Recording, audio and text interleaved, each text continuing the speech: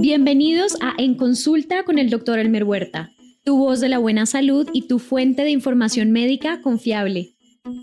Un podcast en donde te alentaremos a vivir una vida más plena y saludable de la mano de los más recientes hallazgos médicos. Hola, bienvenidos a este nuevo episodio de En Consulta, tu podcast favorito de salud por CNN en español. Te saluda el Dr. Elmer Huerta y espero que estés bien. A raíz de una reciente publicación científica en la revista BMJ del 5 de abril, en la que se comunican por lo menos 45 efectos negativos del consumo del azúcar sobre la salud, en este episodio vamos a tratar de responder a algunas importantes preguntas sobre su consumo. Por ejemplo, ¿puede el ser humano vivir sin ingerir azúcar? ¿Qué pasaría con nuestra salud si dejamos de consumir azúcar? ¿Cuándo empezó la ingesta exagerada de azúcar por el ser humano? ¿Y cómo es que hemos llegado a consumir tanta azúcar que su uso se ha convertido en un severo problema de salud pública? Pero primero, y antes de continuar y responder a esas preguntas, debemos definir a qué nos referimos cuando hablamos de azúcar. Desde el punto de vista biológico, debemos saber que el organismo usa la glucosa, un tipo de azúcar simple, como el combustible que nos da energía. Glucosa que es producida, fabricada en todas las células a partir de los alimentos. En otras palabras, si bien es cierto que nuestro organismo no podría funcionar si no fuera por el azúcar, los problemas que vamos a ver hoy día están relacionados al exceso de azúcar que le agregamos a los alimentos y bebidas que consumimos. Ahora sí, de acuerdo con una compilación de la Biblioteca Nacional de Medicina de Estados Unidos, veamos qué es el azúcar.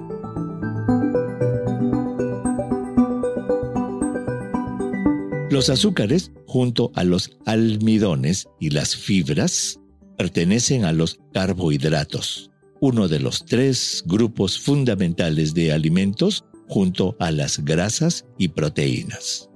Los azúcares son llamados carbohidratos simples porque se encuentran en su forma química más básica y por su sabor dulce son agregados a una gran cantidad de productos como postres, alimentos procesados, golosinas, refrescos azucarados como gaseosas, galletas, etc.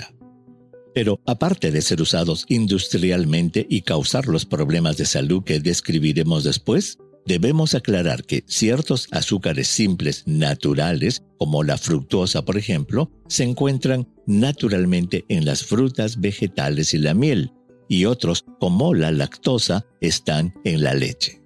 Por su parte, los almidones son carbohidratos complejos debido a que están formados por azúcares simples unidos en grandes cadenas. En el aparato digestivo, los almidones se descomponen en azúcares simples como la glucosa, las cuales pasan a la sangre y, como dijimos, se usan como la principal fuente de energía. Los almidones incluyen las harinas de trigo, maíz, avena y otros cereales de las que se hacen pan y pasta. También incluyen alimentos como papas, camotes, yucas, guisantes y maíz. Por último, las fibras, que son también carbohidratos complejos, se diferencian de los almidones en que no se pueden descomponer en el aparato digestivo, por lo que su principal función es ayudar a sentirse lleno y formar parte de los excrementos, previniendo el estreñimiento.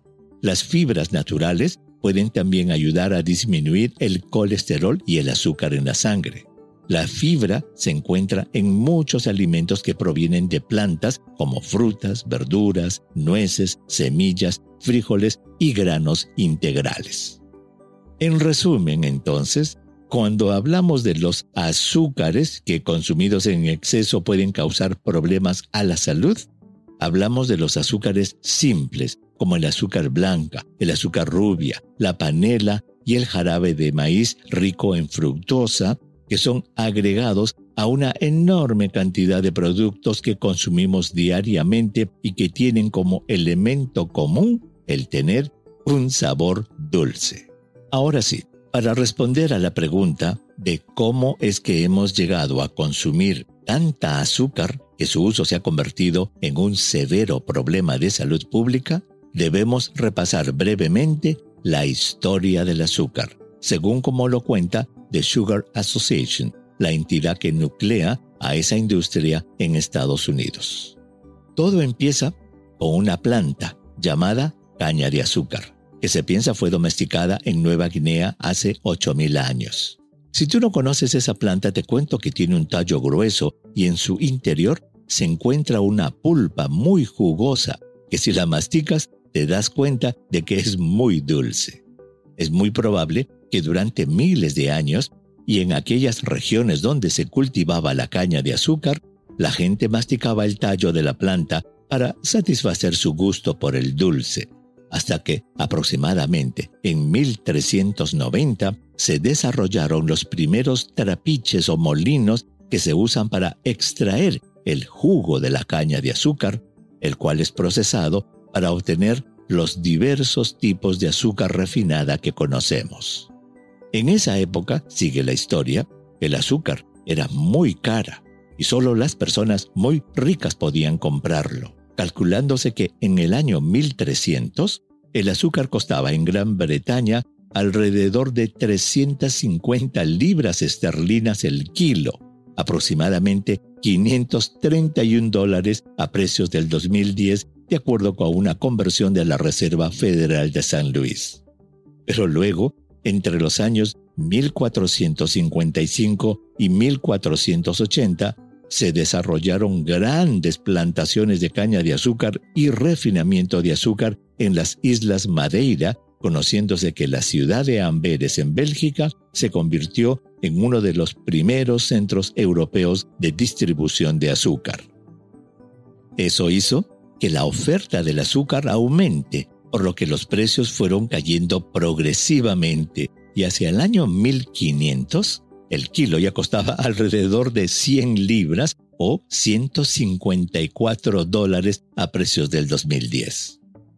Pero lo que cambió completamente la historia del azúcar refinada fue la llegada de Cristóbal Colón a América en 1492, época en que los portugueses llevaron la caña de azúcar a Brasil, pasando de 800 refinerías de azúcar en ese país en 1540 a más de 3,000 en Sudamérica y el Caribe solo 10 años después.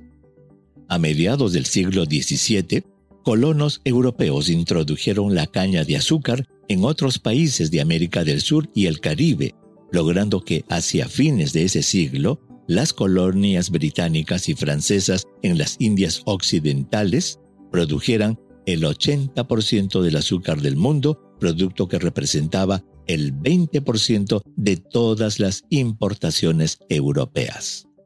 La consecuencia de ese gran comercio fue que los precios del azúcar bajaron enormemente, haciendo que su consumo aumente progresivamente, conociéndose, por ejemplo, que el consumo anual per cápita de azúcar en Gran Bretaña, considerado el país con mayor ingesta de azúcar en Europa, fue de 1.8 kilogramos en 1704, 8.1 kilogramos en 1800 y 40.8 kilogramos en 1901. Estados Unidos no fue una excepción, calculándose que el consumo per cápita anual promedio fue de 2.7 kilogramos en 1822, 18.1 kilogramos en 1900, 40.8 kilogramos en la década del 1920 y según FAO-Stat, 33.2 kilogramos en el 2020. Esa breve historia del azúcar nos responde entonces a las dos primeras preguntas que nos hicimos al inicio de este episodio. ¿Puede el ser humano vivir sin consumir azúcar?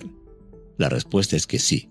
El ser humano vivió miles de años sin consumir azúcar refinada, pues su consumo de dulces estaba limitado al de las frutas y mieles naturales.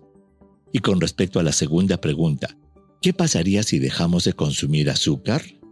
La respuesta es que no pasaría nada, El ser humano ha vivido miles de años sin consumir azúcar refinada y eso no le causó problemas. Al revés, estamos viendo que el consumo exagerado del azúcar refinada se ha convertido en un problema de salud pública global. Con respecto a la tercera pregunta, ¿desde cuándo consume azúcar refinada en exceso el ser humano? Hemos visto que la respuesta es desde la industrialización de la caña de azúcar. Ahora sí, veamos el estudio que describe más de 45 efectos negativos del consumo de azúcares refinadas. Publicado, como dijimos, en la revista BMJ del 5 de abril, los autores hacen una revisión de 73 metaanálisis que incluyeron 8.601 estudios. El metaanálisis es el proceso mediante el que se analizan datos de diferentes estudios realizados sobre el mismo tema y al aumentar el número de datos analizados, por lo habitual, da resultados más sólidos que los obtenidos en un estudio aislado. En este caso, los investigadores analizaron los datos de 8.601 estudios y encontraron que el alto consumo de azúcar libre agregada a los alimentos se asoció con riesgos significativamente mayores de 45 problemas de salud, entre los que estuvo diabetes, gota, obesidad, hígado graso, déficit de la atención en niños, presión arterial alta, ataques cardíacos, accidentes cerebrovasculares, cáncer, asma, caries, depresión y muerte prematura.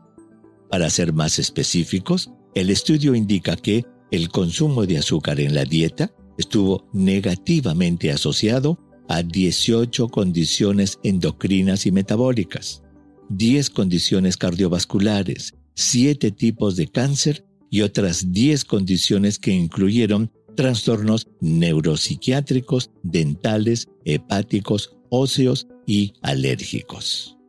Existen varios mecanismos por los cuales el exceso en el consumo de azúcar puede causar enfermedad. En el caso del cáncer, por ejemplo, se piensa que es a través de la obesidad, condición que, según los Centros para el Control y la Prevención de Enfermedades de Estados Unidos, está asociada a 12 tipos de cáncer, entre ellos esófago, mama, colon y recto, útero, vesícula biliar, estómago, riñones, hígado, ovarios, páncreas, tiroides y mieloma múltiple, y al meningioma, un tipo benigno de tumor de la cubierta del cerebro. Para explicar las enfermedades del corazón, se piensa que la acción inflamatoria causada por el azúcar sobre los vasos sanguíneos aumenta la presión arterial y daña al corazón. Del mismo modo, esa acción inflamatoria está relacionada al desarrollo de la depresión. Los autores de la investigación especifican que el consumo de alimentos y bebidas endulzadas con jarabe rico en fructosa, tales como gaseosas y jugos envasados, está asociado a la obesidad y diversos trastornos como el hígado graso y el aumento del ácido úrico en la sangre. Los autores concluyen que el alto consumo de azúcar en la dieta es más dañino que beneficioso para la salud, estando asociado mayormente a enfermedades cardiometabólicas. La recomendación que dan los expertos es reducir el consumo de azúcares libres o azúcares añadidas a menos de 25 gramos por día, lo que equivale aproximadamente a 6 cucharaditas de azúcar cada día. Con respecto a las bebidas azucaradas, recomiendan limitar su consumo quizás a menos de una ración por semana.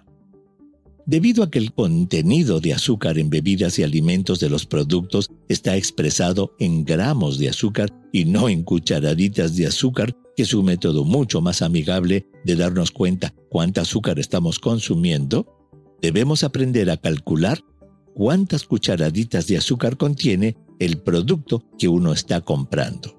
Para eso, debemos saber que el peso de una cucharadita de azúcar es aproximadamente 4 gramos. Por lo que, para saber cuántas cucharaditas de azúcar tiene el producto que estamos comprando, solo tenemos que dividir el número de gramos de azúcar del producto entre 4 y ese será el número de cucharaditas de azúcar que contiene. Por ejemplo, si una bebida dice en la etiqueta que tiene 40 gramos de azúcar, entonces dividimos 40 entre 4 y sale que ese producto contiene 10 cucharaditas de azúcar, que es más de las 6 que se recomiendan para todo un día para un hombre o una mujer. Para finalizar, es interesante reflexionar acerca de cómo, cuando preparamos las primeras bebidas, papillas o cereales que les damos a nuestros bebés después del 6º mes de vida, los padres en realidad estamos iniciando el consumo de azúcar de nuestros hijos. Al probar la bebida o la papilla que le damos al bebé, decimos, ¡ay, le falta azúcar, está muy insípido! Y le agregamos azúcar para satisfacer nuestro propio gusto, acción que lo único que hace es condicionar el futuro gusto del niño al dulce. Después de aprender que el consumo de azúcar es un gusto adquirido y que el azúcar no es necesario para el desarrollo infantil, sería conveniente pensar en dejar de darles golosinas y bebidas azucaradas a los niños durante su crecimiento. La glucosa o azúcar simple que necesita el cuerpo para su metabolismo debe ser obtenido de porciones moderadas de azúcares complejos como habichuelas, lentejas, garbanzos, papas, pastas y otros alimentos saludables.